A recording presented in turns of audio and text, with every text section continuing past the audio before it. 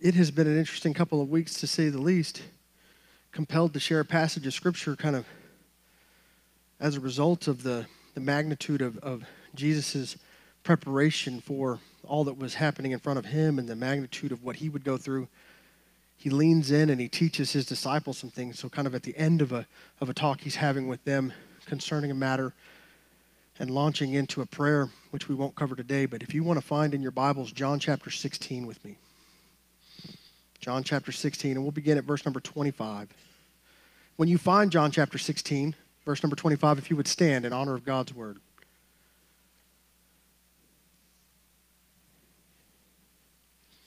John chapter 16, verse number 25. The scripture reads this way.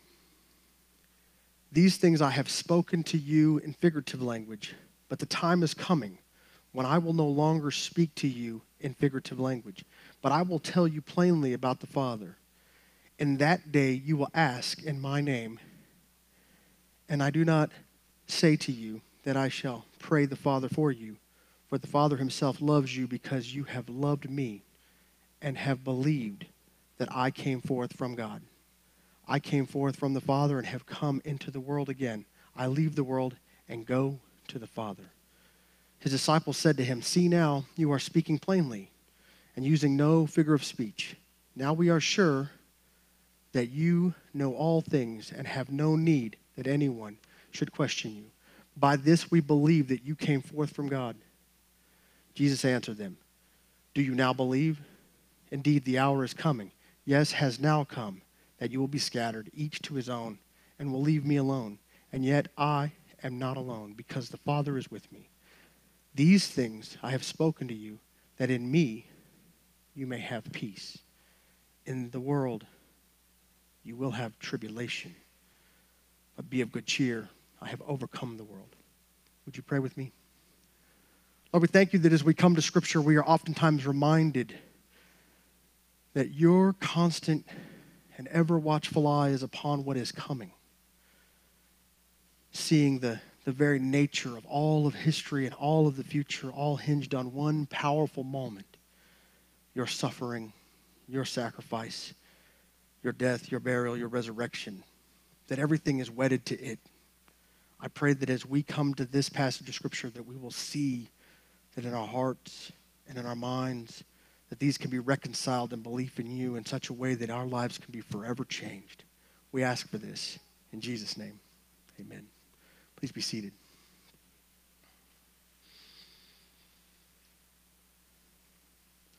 It's interesting, and so just in case you're wondering, oftentimes when students are preparing for the purpose of becoming pastors and they go to school for the matter, that you have to go through any number of rigorous courses. And as a result, sometimes you have to get, into a course or a class that maybe you're not real in love with. I don't know anybody here that ever went to school and thought to themselves, man, I love every single minute of everything I've ever learned. Some of you are like, man, I couldn't wait to get out of school. I was so glad that it was over. I'm grateful that I don't have to go back, right? And the thought of having to do any more schooling for most of you is like, no, thank you. But for those of us that love learning, we're just gluttons for punishment. We will just keep taking classes.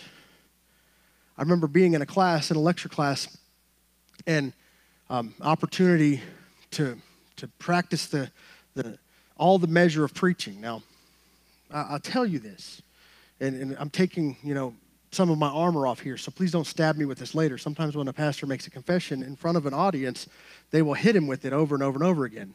I could tell you stories, but I won't. I was in a preaching class, and I took fair criticism from my professor because of what Jesus is talking about right here. Oftentimes when I get up and I approach God's Word, I just want to share God's Word in such a way that you hear God's Word. And his criticism was, Mr. Taylor, he did not call me Brother Taylor, by the way. He said, Mr. Taylor, you didn't use enough illustration, son. And I thought it was interesting that he called us son because we were all, relatively adults in college by this point. At least we thought we were. And I remember at the moment, and then it's interesting because as soon as the professor begins to lean in and give you criticism, then the classmates will then pile on. You ever been there?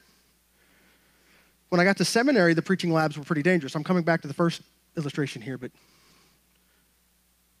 we made an agreement in my preaching lab when I was in seminary that we would be kind to each other and we would be gracious because we heard some of the other ones. Some people got really amped up and got really excited, and some of them wanted to get that coveted spot and be invited by the end of the semester to be able to preach at one of the last, chapels of the year, and this was always an honor given to one of the preaching students.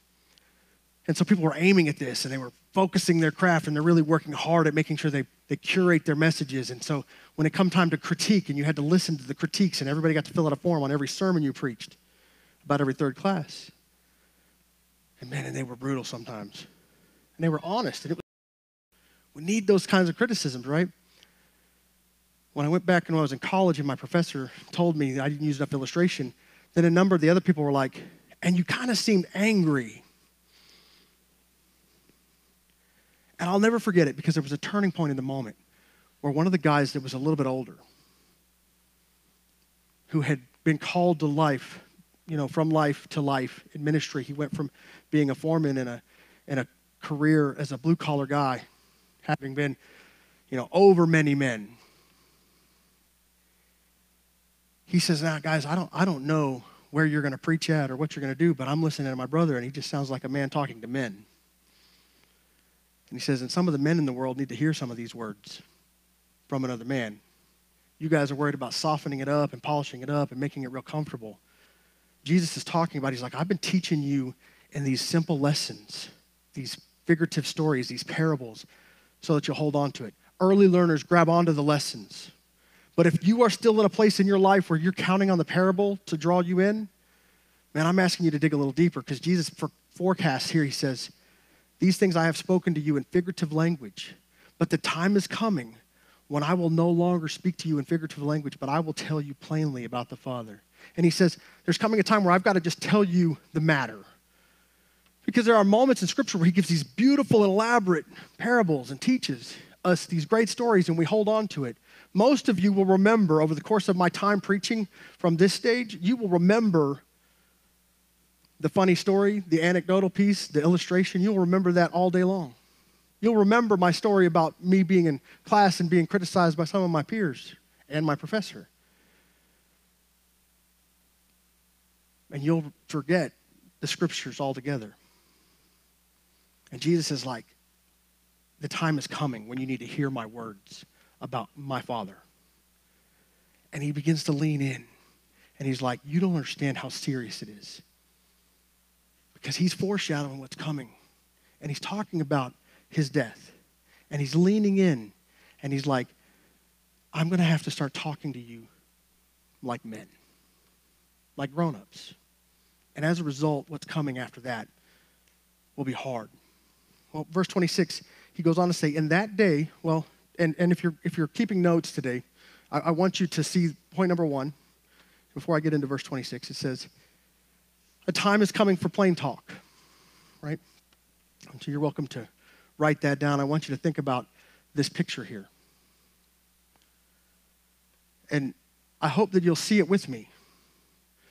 Sometimes we have a relationship with Jesus where we are excited about him rescuing us from our sins. We are excited about him reaching in and changing the course of our future so that we don't go to hell, but we're not real excited about him being in charge of every aspect of our life and having to give certain things away, having to sacrifice or having to be in a harder spot or having to do a little bit less so that we can accomplish more for his name. We don't like that part very much. But there comes a moment where you're like, okay, grown-up talk. And he gets to this part, verse 26, where he says, in that day you will ask in my name. And I do not say to you that I shall pray to the Father for you. And he's giving a clear picture that he's like, the paradigm is shifting. Up until now, all the Hebrew people have been praying to God. And he's like, but there's coming a time when you'll ask in my name. You'll ask of me. And you see this transition of authority that is happening where Jesus is becoming. He's becoming the center and focal point of all of this story in such a way that when people see him, they will know. You see, when we cry out to salvation and we ask, it says that we should call upon Jesus because there's no other name under heaven by which you shall be saved. It doesn't say that the random gods of the world will save you, that the many gods and the pantheon of beliefs in the world are the same. It says that there is one Savior. And Jesus is making a clear distinction. He's like, look, I've been teaching you in stories. Now I'm teaching you in truths that are so much more powerful. And we get to this moment. We get to this turning point. And verse 27 lays it out. For the Father himself loves you because you have loved me and have believed that I came forth from God. You know, it's amazing to me the number of times that I have heard dialogues or stories and people will tell me all the time stuff about their belief and their criticism of this book. And it's actually quite ironic. You know, I think it's dramatic irony when somebody criticizes this book. Because I believe this book is the moral centerpiece of all of mankind's hope. That there is no other teaching that is superior to it, and there never will be. And people will say things to me, they're like, man, I love Jesus. I'm not so sure about Paul. And I'm always like, this is the Bible. I had a professor one time said, we believe it from Genesis to maps. Now, if you're not following along, some of you have a copy of a Bible that has some maps in the background. The maps aren't scripture, by the way. But he's like, we hold every word. Every word is valuable. There are no throwaways. There are no pieces of it that we discard. There are no parts of it that we step over. This is the whole complement. We believe all of it. And the picture here, the hard part for us is that oftentimes we become dismissive and we forget that it's Jesus coming to the right center of the stage and being the Savior of the world. And they will criticize it. And they'll tell me things about the Bible and they'll say, well, I'm not so sure about this. And I will tell them, you are welcome to take your complaint direct to the head office. I work for them. I didn't write the book. We follow the instructions because he gave them to us. Not because, you don't have to like it. This is what it says. But there's this beautiful piece here. For the Father himself loves you because you have loved me and have believed. You see, belief is at the center of everything that you're going to know and do. I always tell people that oftentimes people will say that they did something they shouldn't have done, and I always say, well, if they believed it was wrong, they probably wouldn't have done it. We oftentimes don't betray ourselves this way. We will justify a thing and say, well, we know we shouldn't do that, but we're doing it anyway. And oftentimes I'm like, if you really believed you shouldn't, you wouldn't.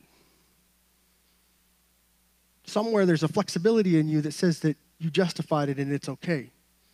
And Jesus is telling them that he's like, God loves you because you have believed in me. Belief in Jesus is essential. It goes on to say, and that he came forth from God. The travel language that's all throughout the Gospel of John is powerful. You see it presented from the beginning of the gospel to the end. There's travel language talking about that he's come from heaven, he's going to the cross, and he's going back to heaven. The language is present everywhere. It is absolutely profound. When you understand that this is Jesus' whole reason, that he came from heaven, he's headed to the cross, and he's going back to heaven, and you understand that about him, then you'll begin to see more clearly what he's trying to accomplish. You will then have an opportunity to accept and believe or reject it and deny him. But you will not be able to, when you see the picture, be comfortably okay to just think this is another teaching. You will have to make a choice. That's hard medicine. You see, point number 2 in your bulletin, your outline, is that Jesus' plan was always to go back to heaven. One of the things that I love about the scriptures, it talks about this travel language all throughout the gospel according to John. We see this picture of Jesus. He knows where he's going. It's not haphazard. He understands the magnitude of what he's come to do. For you and for me, he understands the cost. He knows what you're guilty of. He's taken the full measurement of its payment. He understands it. He knew he had to come to pay the bill. He gets the opportunity to teach and to preach while he's here. His followers begin to believe in him. This love of God is manifested in their midst, and he's going back to heaven. verse 28. He says, I came forth from the Father and have come into the world again. Again, I leave the world and go to the Father. Man, I don't know about you, but I hear this kind of language, and Jesus has invited us to come and be a part of this eternity with him forever. And I realize that this travel language is a roadmap for you and for me. It is the key instruction for us to understand what is the meaning of life, to know God Almighty, to believe in his Son, to embrace his sacrifice, to accept his death, burial, and resurrection in place of our sin, the payment for it, which was due. The meaning of life is to make this journey to heaven and to take as many people with us as we can. I have these grand dreams of heaven, these glorious moments when I look there and I realize the magnitude of heaven which is in front of me. And I say to myself every time we get an opportunity to share about Jesus, and somebody accepts at the banquet table in front of the Father, one more place sitting. There'll be a place for every single person who believes. And every time somebody makes a decision to follow Jesus, one more place sitting. One more place sitting. And another, and another. There's this really cool thing that happens, the pregnancy center that we supported in Texas, on their Facebook page, they won't give you personal information. They don't want to betray people in this way. But every time somebody prays to receive Jesus at their center, they'll put a simple Facebook post up that gives a scripture verse, and it's just a code and then the verse reference. They don't tell us the scripture. We know the scripture, but it's an indication that somebody has accepted Jesus. Somebody who's in a low point or in a crisis in their life has come there looking for some direction or hope, and as a result, they give them the gospel, and when they make a decision, they just broadcast that it's happened. And so I'll be just scrolling through Facebook sometimes in the most mundane or random time of the day, and I'll see it, and I'll be like, praise God. Praise God, another place setting at the table. Another person to join us in heaven. Jesus' language where he's like, I'm going back there. Do you want to go with him? I do. I already said I wanted to go. He stamped a reservation for me. When I get there, there'll be a seat. We see the picture here. His disciples said to him, see, now you speaking plainly and using no figurative speech. Verse 30, now we are sure that you know all things and have no need that anyone should question you. By this we believe that you came forth from God. What a testimony. I believe we are not unlike the disciples in this regard. We are looking at Jesus and we're saying, we believe what you teach. We have read it. We have studied it. We have a special hour before church. We have an hour of worship. We sometimes come back on Sunday nights. We sometimes come on Wednesdays. We devote our personal time when we're at home or other times in prayer and in scripture. We say that we have believed this book. We are like the disciples.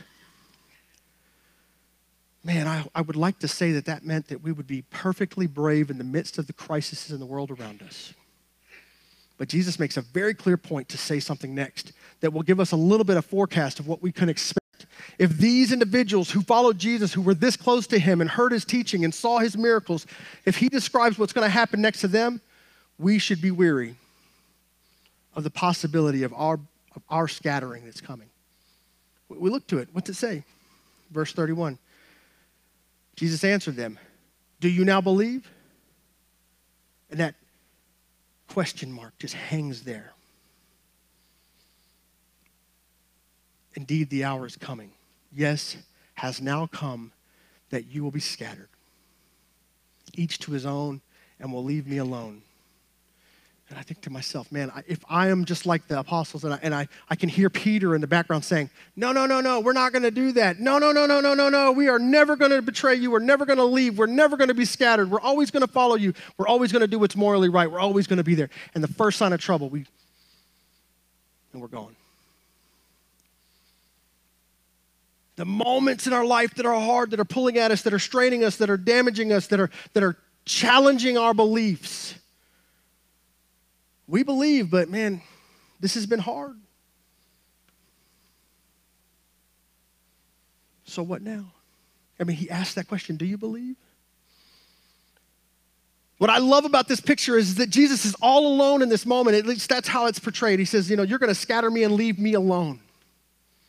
And at this moment, when we look to the disciples, the most devout men that we have ever encountered, who would go on to do amazing things in Jesus' name. Their history is so powerful that there is traditional teachings on what happened to each and every one of them. that we have recorded what happens to them as they carry out his plan for their life. And just in case you're doing a little calculation, know this: the gospel that is preached today in this church has been preserved from the teaching of these individuals who followed Jesus. If you really want to see the chain of custody all the way back in faith, you have to trace it all the way back to this man who's teaching these men. And there's a legacy, a family tree that goes all the way back. There is no other source of it. It is Jesus. And yet he's all alone in this moment. At least that's what it looks like to the disciples. But I want to let you in on something that I think is one of the most important truths that we see in all of Scripture. Jesus doesn't need you to win. He doesn't need your devotion. He doesn't need your allegiance. He doesn't need your attendance to win. He doesn't need it in order to overcome all the sin of the world. We want so desperately to think that we have to be the missing element, that if we don't come, that it all fall apart. But that is not the story here. The story is, as soon as trouble hits, they're going to scatter. You're going to run away. But read it with me. And yet I am not alone, because the Father is with me.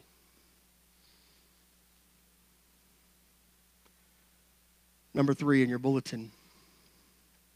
We should expect the enemy to scatter Jesus' followers. That should be an expected thing. He puts trouble in your pathway on purpose so that you will be knocked off course, so that you will be completely derailed. He does it systematically and regularly. Don't think he doesn't have a plan. The question is do you really believe? I mean, rewind it. That's what Jesus said in that red question mark that's on my page that's just hanging out there forever. Well, prove it. Keep following Jesus when things get hard. We should expect that the plan would be to divide us, to scatter us, to give us reasons to disagree, to push us into corners away from each other, because he knows that when we are separated, that we are weak, and that we are more likely to succumb to temptation and do the things we shouldn't do. And as a result, he knows that when we're together, we're held accountable, that we look to each other, we're encouraged, we're lifted up, we're carried when we're weak, and we're a whole lot less likely to give in to temptation. That's why it's so powerful that he says, and yet I am not alone, because the Father is with me.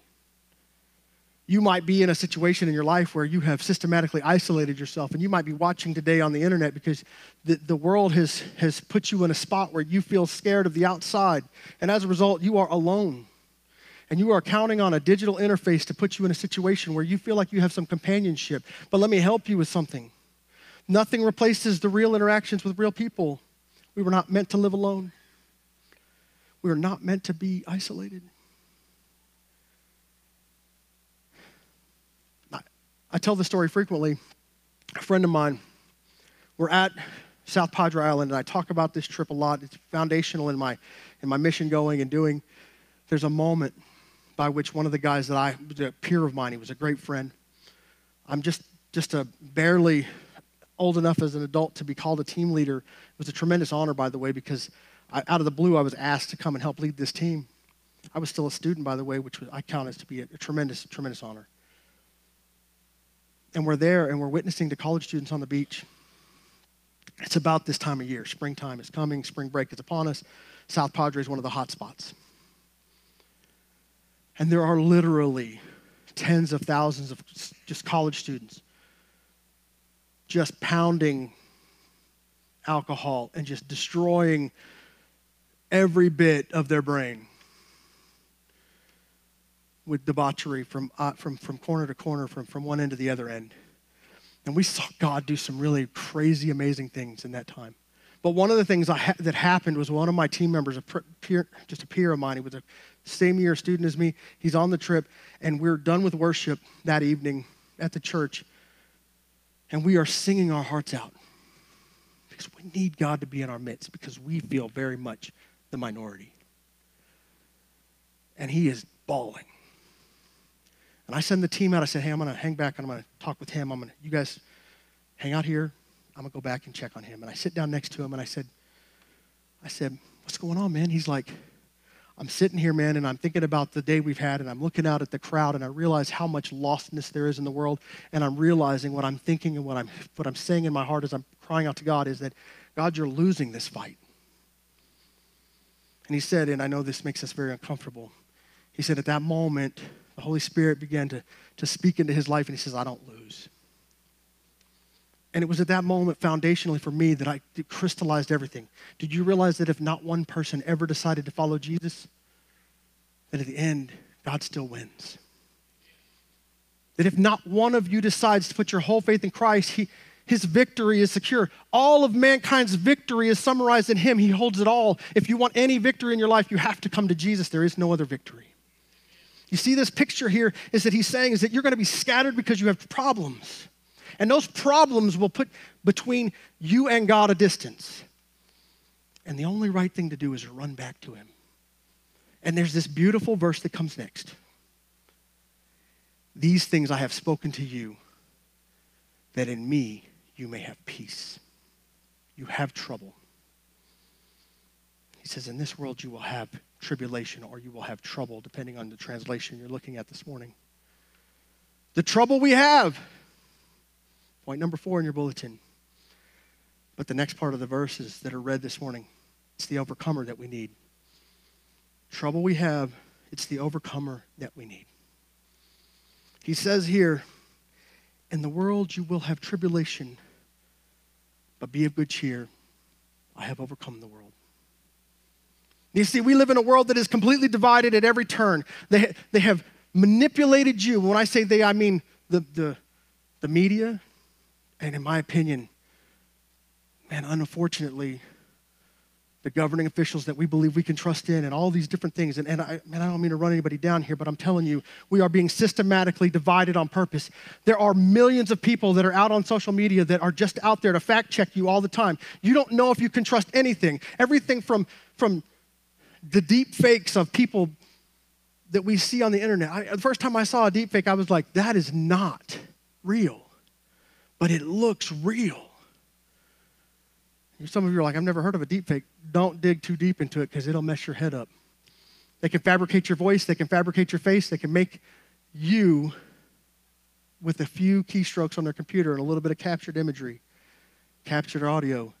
And you're like, we don't trust anything. We don't trust anyone. We don't trust the news. We don't trust the right or the left. We don't trust any of it. Why not? Because everything is criticized at every level. You know what we need? We need a moral right and a center of truth in the midst of this world. And his name is Jesus. And he stands in front of us and he tells us, you're going to have problems. You're going to have trouble. But you need me because I'm the only one that can overcome it. If you don't have Jesus at the center of your trouble, you're going to just continue to be in trouble. You don't see it. We need to see it. He's talking about their trouble. And this is the thing that makes me just hurt. Because he tells them, he says, you will have trouble. He knows he's getting ready to go to the cross. Then he's talking about their trouble. Make no mistake, Jesus knows about your trouble. Whatever it is today, we're going to open an invitation in a few minutes, and I'm going to give you just a simple option for you to understand. The first one is that if you don't have Jesus in the center of your life, today is the day. Wait no longer. You have the trouble, have some of the overcomer in your life. But you also might be here today, and you might be struggling. You might have other things that are going on. You have Jesus in your life, but you've got trouble. And what you need to do is lay that trouble down. Because he wants to give you peace in the midst of the storm. It has been an incredibly, chaotic season. Proof that Jesus is always right, amen? I don't think it's going to get easier. But I know the one that can beat it. Do you? Stand with me today. We're going to ask you to bow your heads and close your eyes. And I'm going to open up a simple time of invitation. And if you're in this place and you need to just take a moment to cry out to Jesus from where you are, that's great. But if you want to come to the front, for the 19 plus years that Crossroads has existed, the front of the church is a place where people can come and give Jesus all of their trouble. You might want to give him some of your trouble this morning. I suggest you give it all to him. But your biggest trouble may be that you haven't yet believed in him. And I ask you to come this morning and talk with me, and I will guide you through how to believe in him. Lord Jesus, we thank you that when we look to the scriptures, we are reminded that there are troubles that are all around us, that they were forecast, that we could see it. Lord, we have all of that we want. What we don't have is enough of you. And we're asking this morning that each and every one of us could give our burdens to you, our troubles to you, all of our stuff to you, that you might, in our midst, take over, overcome all of us, that we might be all for you in this world. I pray that you draw us back together, that you give us this peace that you've promised, and that we get to celebrate the victory that is you, that you overcome everything. We ask for this in Jesus' name. Amen.